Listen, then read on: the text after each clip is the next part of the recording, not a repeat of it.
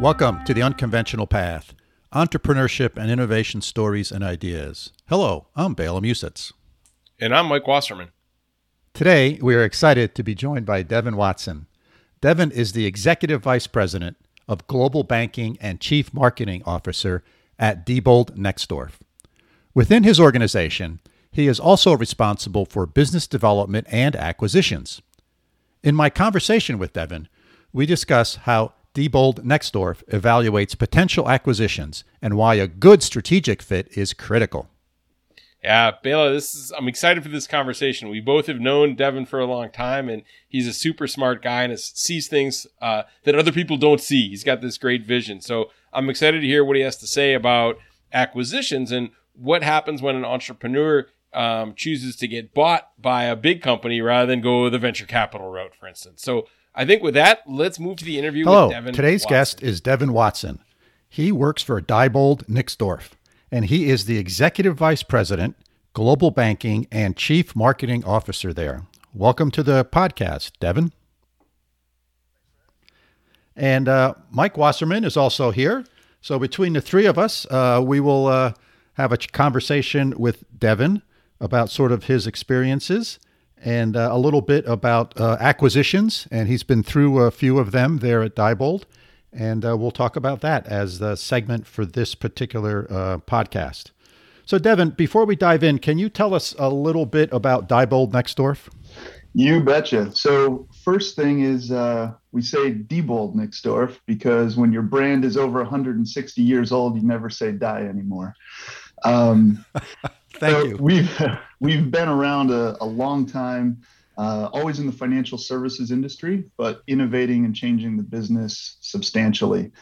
So this was initially a safe company that kind of got its international start by surviving the Great Chicago Fire. And one of the few things standing was a bunch of Diebold safes.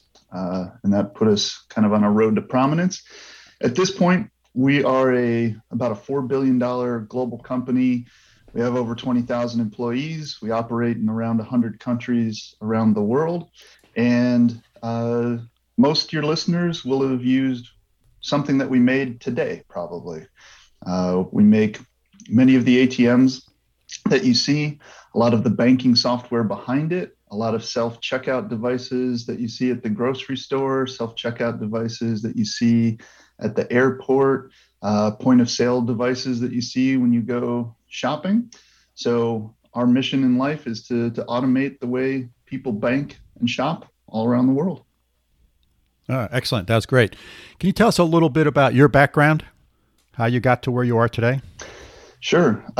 So I've never had the same job twice.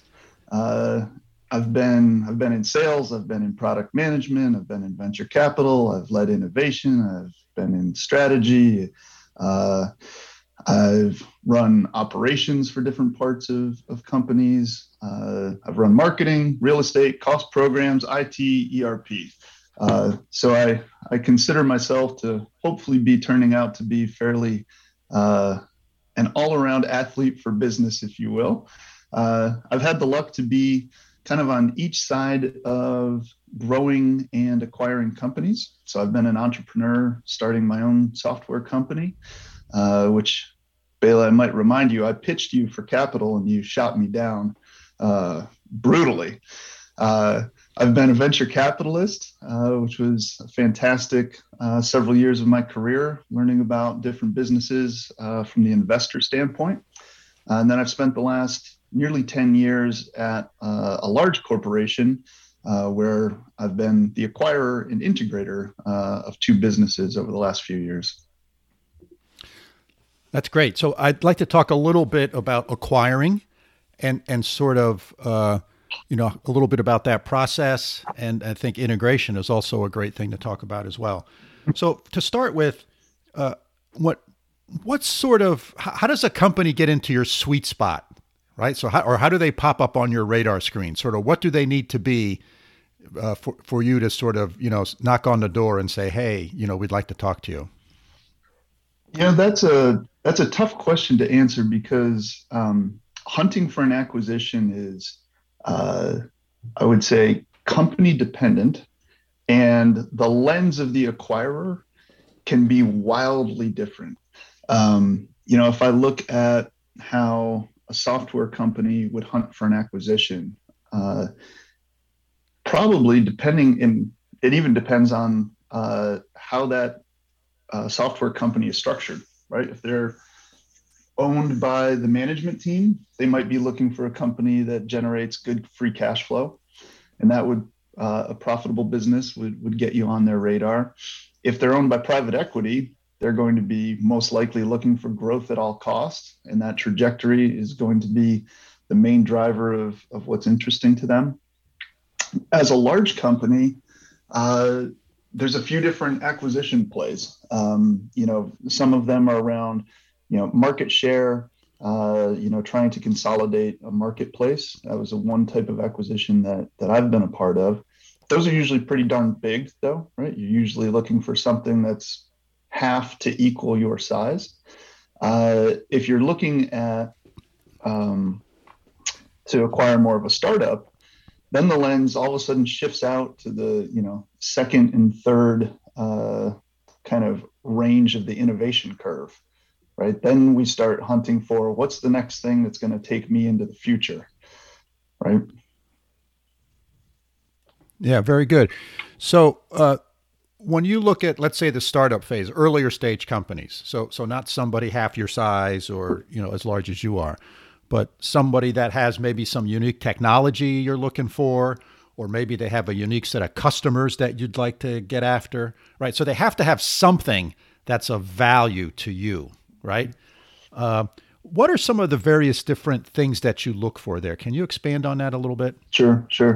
So a technological advantage is super important. And that doesn't necessarily mean patents and stuff like that, because that's increasingly murky and in the software realm, getting more and more questionable about how applicable it is. But it needs to be something where that whatever that secret sauce is, either how they run the business, how they build the product, et cetera, is pretty darn hard to replicate and pretty differentiated compared to other substitutes, right? And that's the thing that we're really looking for, is something that we couldn't build ourselves quicker, right? Once you kind of have that, I'd say, beginning ingredient, proof of product market fit is by far the most compelling item. So if we can see that there are a core of very passionate customers who are so impressed by this value proposition that they're willing to pay more for it, that they're willing to speak about it, right? Being a public reference, things like that they're willing to tell other companies like, hey, this thing is so great, you have to get one too. Those sort of things show us that there's something of value that we can then put through our machine to grow it. So again, with the lens being on a startup, if you went from 2 million to 4 million last year, interesting, but I'm much more interested. You have 5 customers that are each 70% gross margin, right? They're each spending a meaningful amount of money with you. And the profile of that customer fits my existing customer list. Because I don't care about going from 2 to 5 to 6. I want to go take your technology and your customers that are evangelists, and I want to go to 10, 30, 50, 100, right? And I think that's one of the things that sometimes, startups, it's good to always, run a profitable business, for sure. Run a real company, have that discipline around the financials.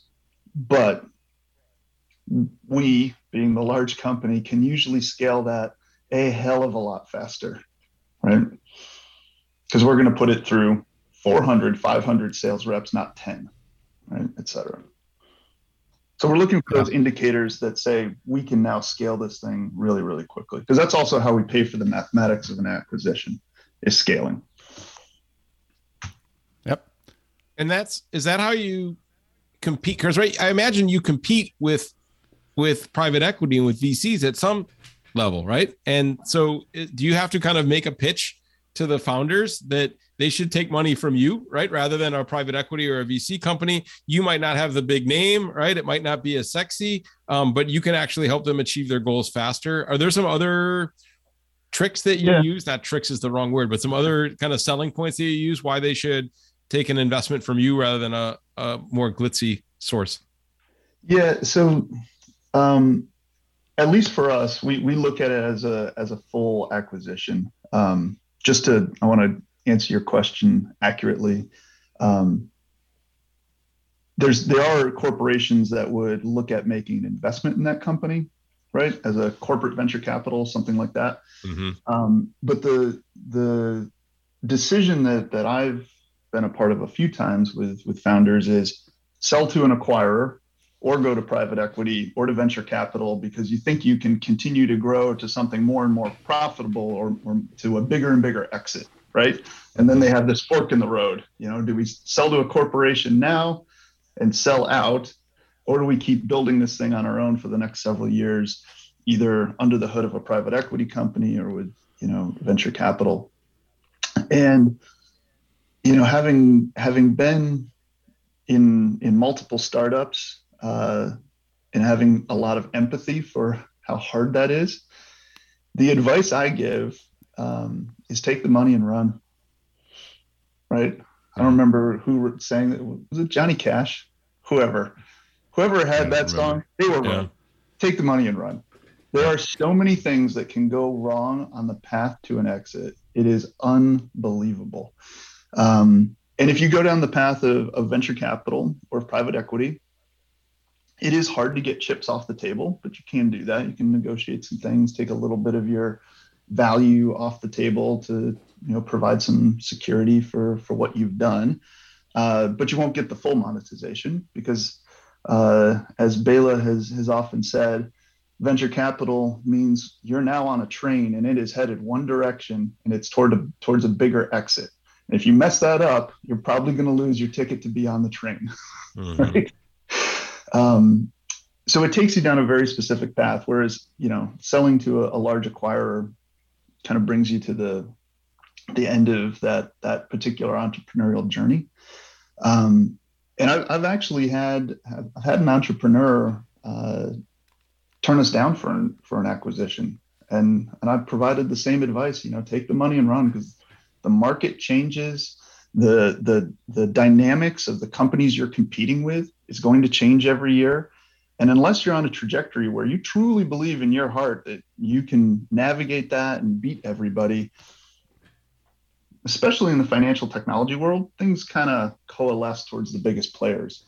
And 3 years later, they got crushed by another large competitor, right? So through my lens, a big company acquisition is a fantastic outcome. That's great, because I don't know that that's even the dominant business school logic, right? But your logic totally makes sense to me. Well, and run the math from a founder's point of view, right? So, you build a business, you still own whatever, 10% of it, 50% of it, and a large company offers you $50 million to acquire the business. It's a great outcome. It's a lot of money. It's life-changing. It's a fantastic result of all the hard work. If you take venture capital, right, the size of most of today's funds means that they have to deploy a certain amount of capital into your business. You take that certain amount of capital multiplied by their ownership stake, and then multiplied by their the math of what will make a good exit for them. And you're now talking about swinging for the fences, right? You're not talking about a good exit any longer being $50 million. A good exit now is $1 billion. Billion. You're a unicorn. Yep. Yep. And then run the math on how many exits happen in the billions. Not very many. How many exits happen in the tens of millions? Tons. So that's why I say you really have to be a true believer to want to extend into that runway where the only good outcome is now massive, because the risk goes up. Yeah, that's great advice. Yep. Great advice, Devon. So let me ask you a question, and sort of leading in towards the integration of an acquisition and what you kind of go through. But as preparing for that, what do you sort of look for in the leadership team and in the entrepreneur? What element does that play in considering an acquisition? So maybe I'll break down a few parts of the acquisition kind of courtship dance, right? So there's, several stages of this where, we get under various levels of legal documentation and start looking at things. The first thing is there will be tons of time spent on the product market fit question. If the acquirer really knows what they're doing, that's by far the most important thing, because we'll be really trying to understand that we can scale this thing by putting it into our engine. In terms of and then obviously a lot of technology due diligence, right? We're going to be looking for, is there actually something else underneath the hood of this technology that makes it work? Is it something else repackaged, et cetera? Is it truly really hard to recreate? Is your quote unquote AI function actually just a big pile of if then else statements that anybody else could figure out in 3 months, right? Separating the marketing from the real capability. When it comes to the management team, there's a fun saying that sometimes entrepreneurs make terrible employees, which I've used on myself as well.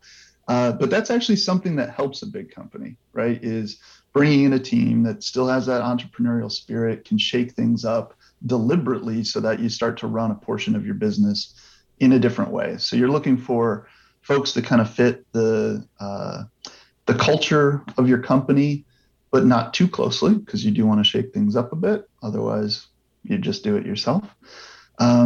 You're also looking for synergy, which is a fancy business school way of saying how many people can I fire and how much cost can I get rid of when I buy this thing.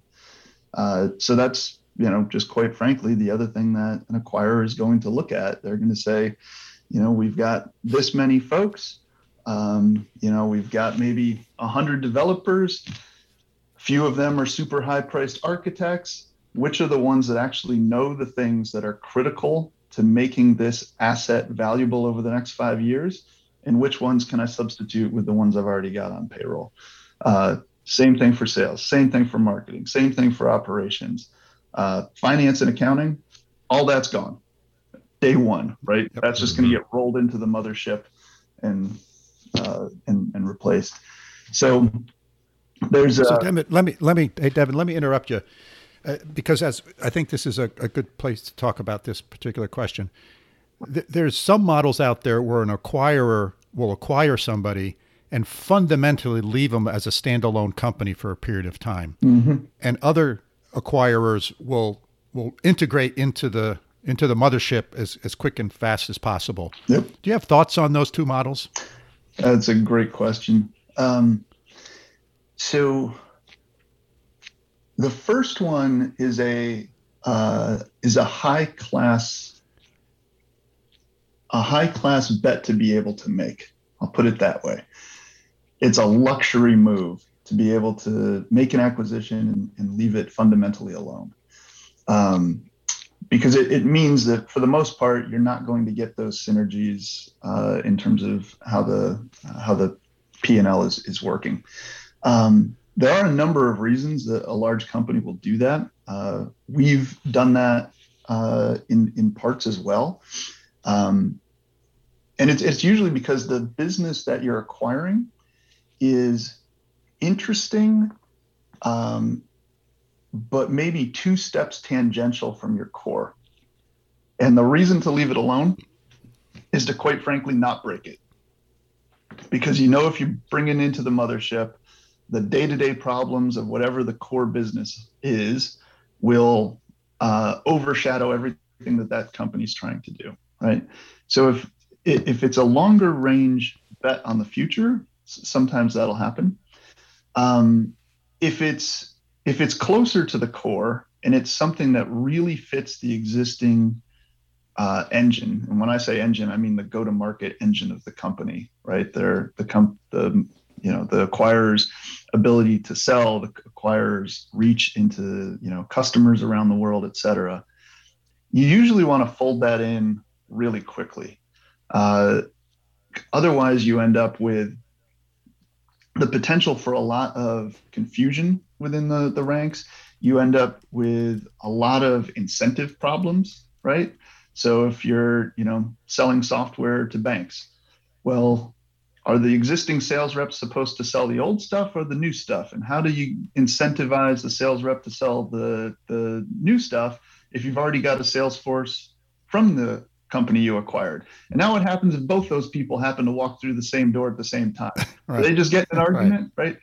It's better to get all that stuff out of the way. Everybody's on the same team and move forward. And the best companies at this move at just blistering paces. One of my friends had his software company acquired by a very large hardware and software company, and had the view that it might be standalone for a little while and he'd have a chance to get used to it. He said he came back to work, they had a nice closing and celebration on Friday, and he came to work on Monday and his email address was changed. The quicker you get it over with, the better, because fundamentally, once this happens, an acquisition it's a little bit scary. It's a little bit confusing to employees at the acquirer and at the target.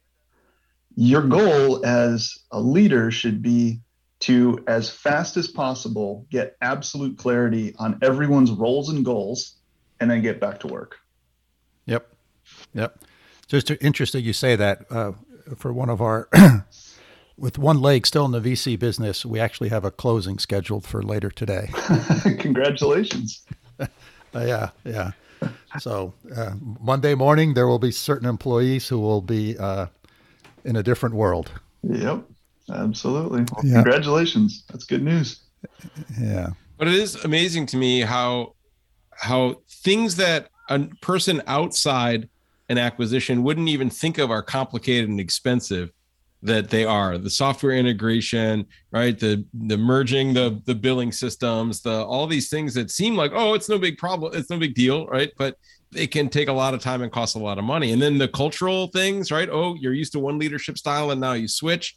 Yep. It's fraught, right, with problems. And, some of the data are 50% or more of the acquisitions result in the acquiring companies losing, the shareholder value goes down, yep. Even though you've done your due diligence and you try to do all these things.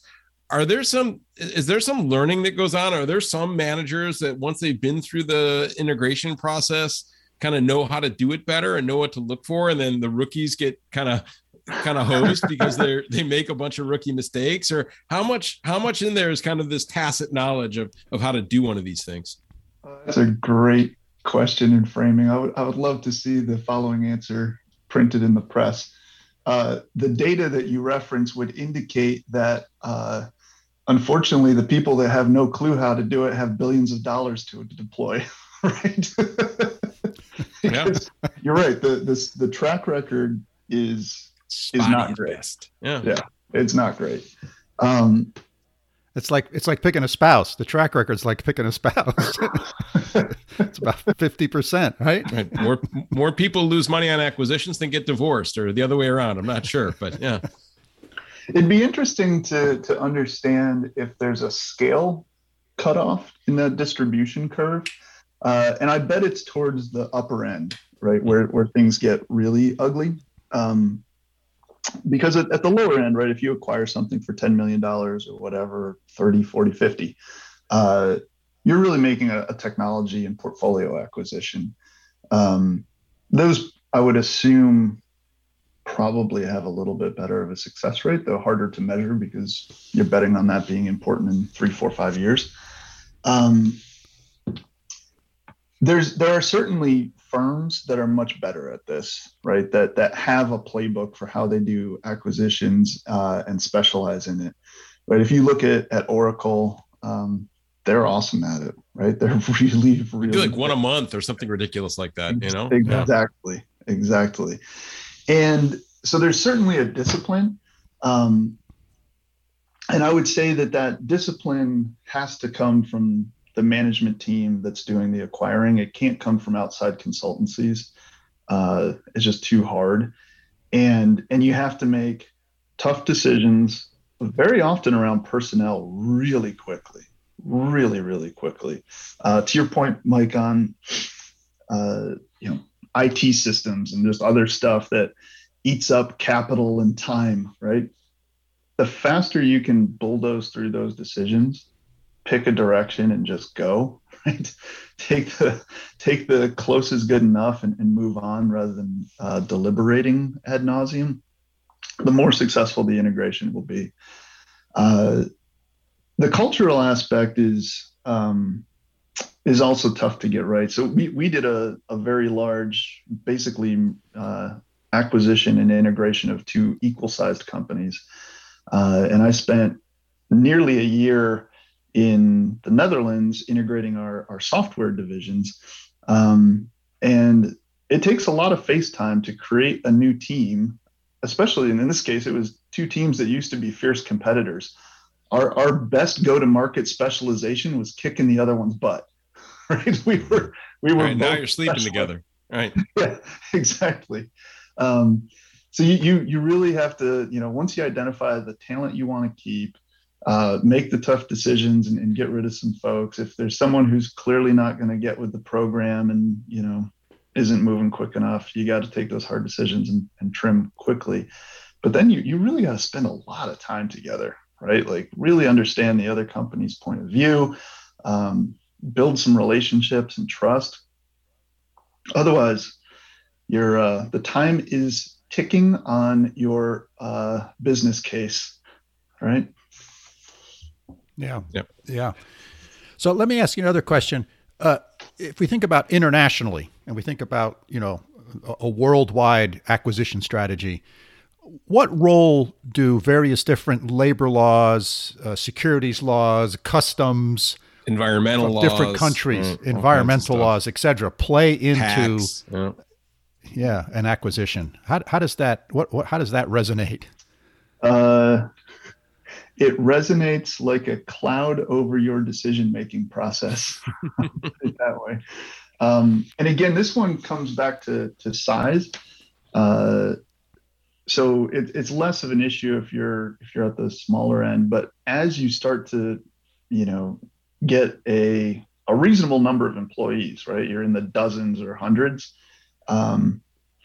It's really important. Right, is really, really important, especially if you know that you're going to change something about the business, right? So for example, if there was a interesting technology company with 200 employees in France, and I knew that I wanted the technology, but I could run it out of my existing operations, I probably wouldn't acquire it because I know I'm going to pay the folks in France probably until I retire. That's the way the labor laws work. I'm grossly simplifying, but it makes it very, very hard to get through the restructuring of your operations in certain countries. And actually, it forces really suboptimal decision-making as well, right? There's somewhere between the American model of employment at will and, call it the French model of highly protected workers. There's something rational in the middle that's good for a company and good for a worker. The two ends of the spectrum are actually bad for both. And the reason is, if you get to the end of the spectrum that's theoretically great for the worker, the only way that you can get through what's called, the Workers' Council is if you close an entire legal entity, right? And maybe we're trying to rationalize half of a workforce. Well, 100% of the workforce is going to be the victim of the fact that the laws work the way they would work, right? Yeah. So it's definitely challenging, and it will it plays into how you think about your business case for how you generate value on the other side of the equation. Yeah. So here's my last two questions. Maybe Mike has some more. question number one, if you had advice for entrepreneurs who, are starting a business or thinking about starting a business or have started a business and they want to get acquired, they've heeded your advice earlier. They're not going to go the private equity route, right? They want to get acquired. What advice would you give them? Sure.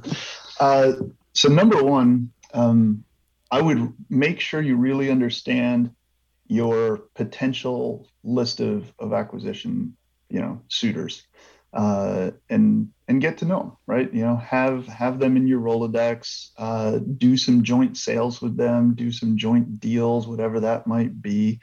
You want to be careful that you don't waste tons and tons of time and effort in business development, AKA expensing tons of dinners with no outcome.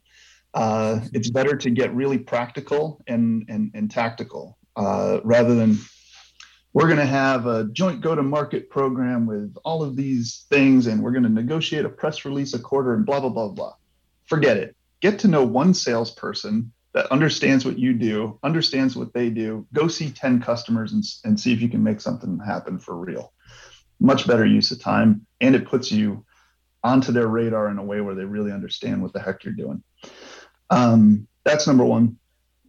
Number two, as those conversations start to come in, right, instead of talking to the usual salesperson or BD person that you do, if all of a sudden the COO or somebody else wants to have lunch, start to understand what their strategy is and why you might be interesting to them. Because then you can hone your story and explain your company in a way that resonates. And a big company, has a lot of different reasons it might be acquiring a smaller one. It might be that, we see a differentiator versus our competitors, and we really just want that kind of sizzle effect of a new technology.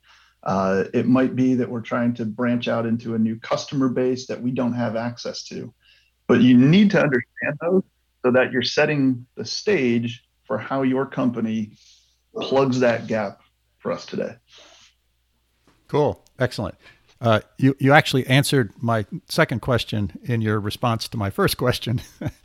So, Mike, you got anything else? That's great. We're right at 30 minutes, and I want to be careful of Devon's time. So maybe this is a good time to wrap it up. It's been a pleasure, Devon, and I wish you the best of success in your the near future and the long future with everything at Diebold-Nixdorf. And we're happy to talk with you and gain some really, I think, interesting insights on acquisitions versus venture capital, and in the world of trying to build your own company's innovation portfolio, new technology portfolio through going out there and balancing, developing something yourself versus buying something that's already on the market. So thanks a lot for joining us. Well, thank you for having me. Always fun. Yep. Thanks, Devon. So, Bela, that was really interesting. Within the startup kind of space, is an acquisition by a big company like what Devon is talking about, is this a significant portion of the exits that investors experience? That means when there's a cash out. Mike, it's the vast majority of all sort of cash outs that happen through corporate sales or trade sales or acquisitions, as sometimes they're called. So, for example, in 2020, there were over 17,000 corporate acquisitions. This represents, a major portion of all of the exits in the private equity business. These are not just private equity exits, but the point is that companies get purchased all of the time. In contrast to IPOs, which is what you always gets all the glory most of the times, there were 470 IPOs in 2020. And 2020 was a very strong IPO year. In some years, there's, less than 100 IPOs. Some years there have been less than 50 IPOs. So IPOs go up and down, as do corporate acquisitions. But corporate acquisitions are clearly the vast majority of ways for entrepreneurs and founders to get cash into their pockets by selling their business. Yeah. And, you lose the business in a sense, right? Because you lose control to the company.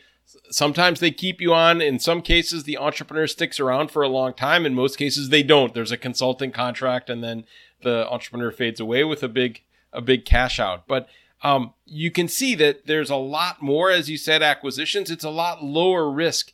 There's a lot more risk that happens as the entrepreneur is growing their successful business and scaling it to get it to the point where it can support an IPO. And if you read the business press a lot, you see a lot about companies that were running up to IPO and failed.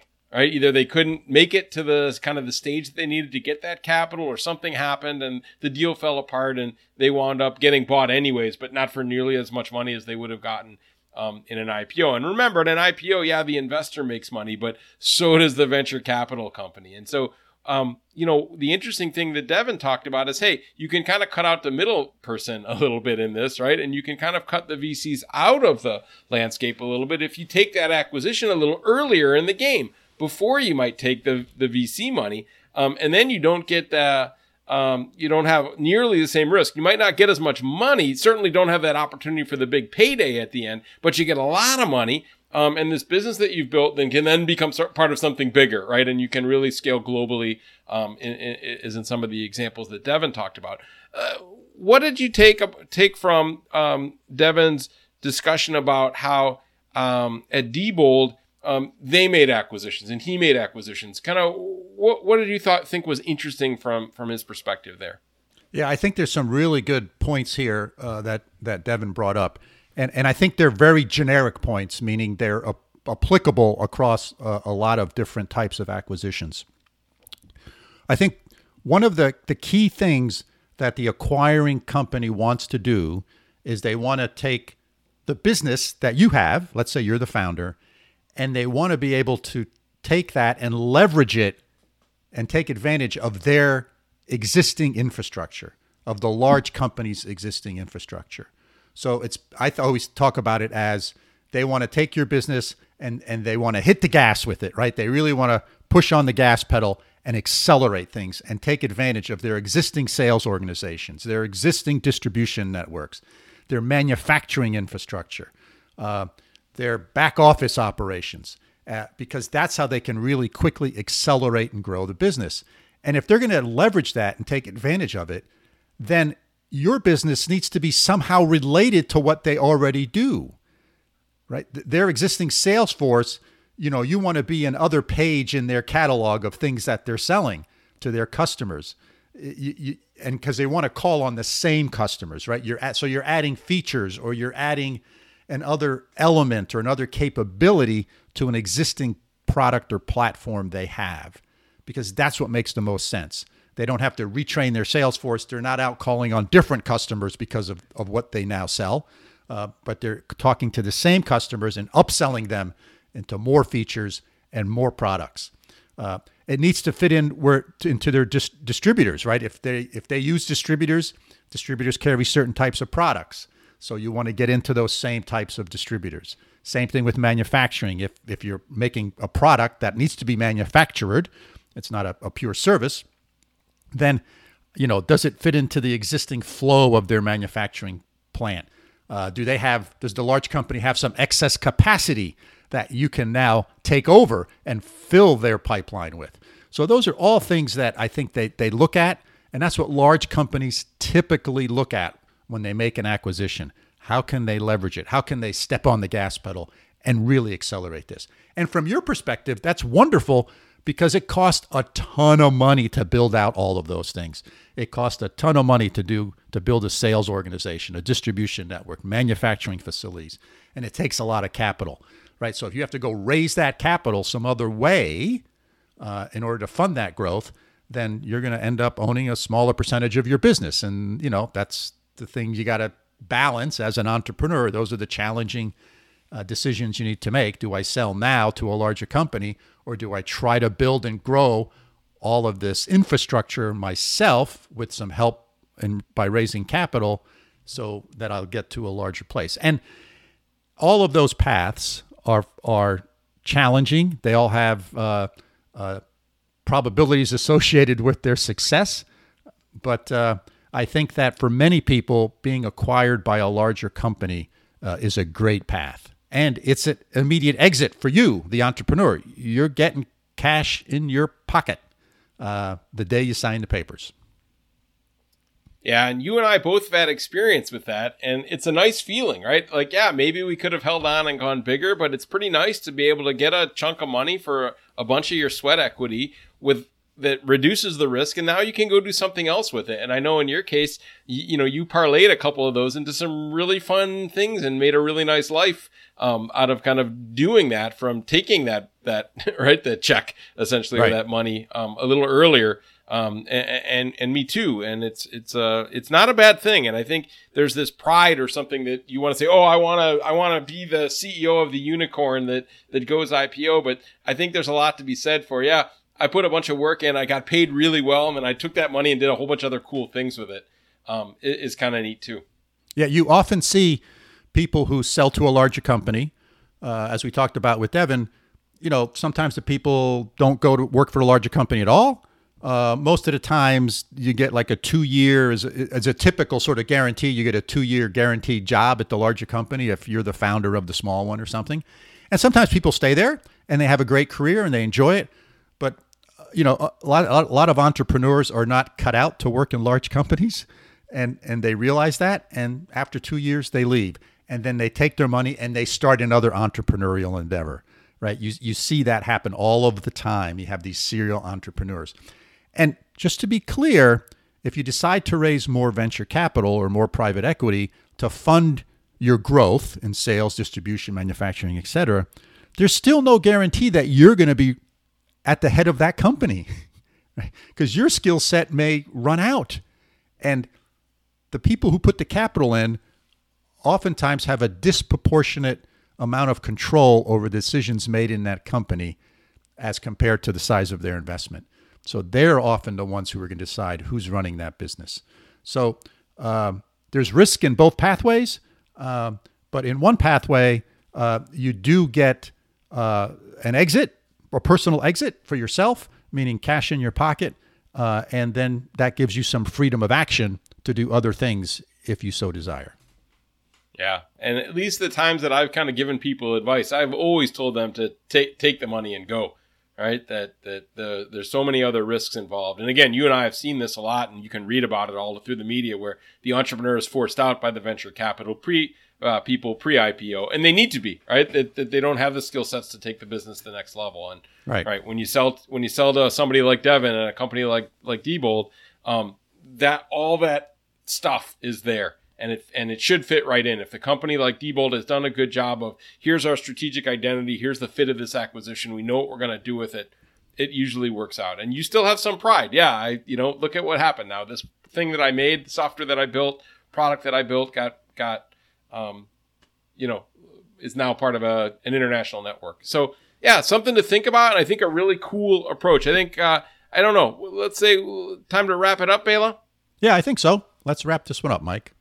Great. So takeaways today: as an entrepreneur with a successful startup, you have to remember that if you use venture capital to finance your business, right, you take that next step to grow and scale, you're either going to go IPO, or you're going to be sold to a company like Diebold, or you're going to fail, right? There's really just 3 paths, okay? And you want to avoid that failure one. We both have some scars there, right? You kind of want to avoid the failures, and you learn.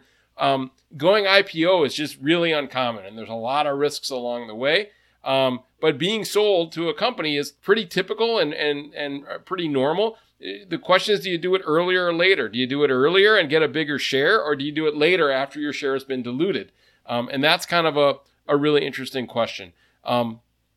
The entrepreneur might give out the opportunity to have a huge payout, but they get a great return earlier in the process with less risk. So there's costs and benefits to both a VC investment and a corporate acquisition. And I thought Devon did a great job of comparing and contrasting these two forms of funding approaches for entrepreneurs as the company grows and gets ready to kind of either stand as an IPO or get bought. I guess the other option, and let's go back to talking about bootstrapping and trying to do it on your own. This is where a lot of companies don't have to make this choice of either Devon or IPO, right? It's, I bootstrapped it. I've raised my own capital through existing sales and through my own investment. And then I don't need to do A, B, or C. There's option D, which is just to continue along as a healthy growing concern. But that usually only happens when the company is self-financing. It doesn't happen when there's a VC investment involved. Listeners, thanks for joining us today. We hope you found this episode with Devon Watson both interesting and thought-provoking. If you have questions about what we've discussed, please feel free, as always, to get in touch with us. Our email is bela.and.mike@gmail.com. And please do hit that follow button on your podcasting application. So until next time, signing off from upstate New York. See you soon, Mike. Sounds great to me, Bela, from over here in Münster, Germany. I look forward to seeing you next time.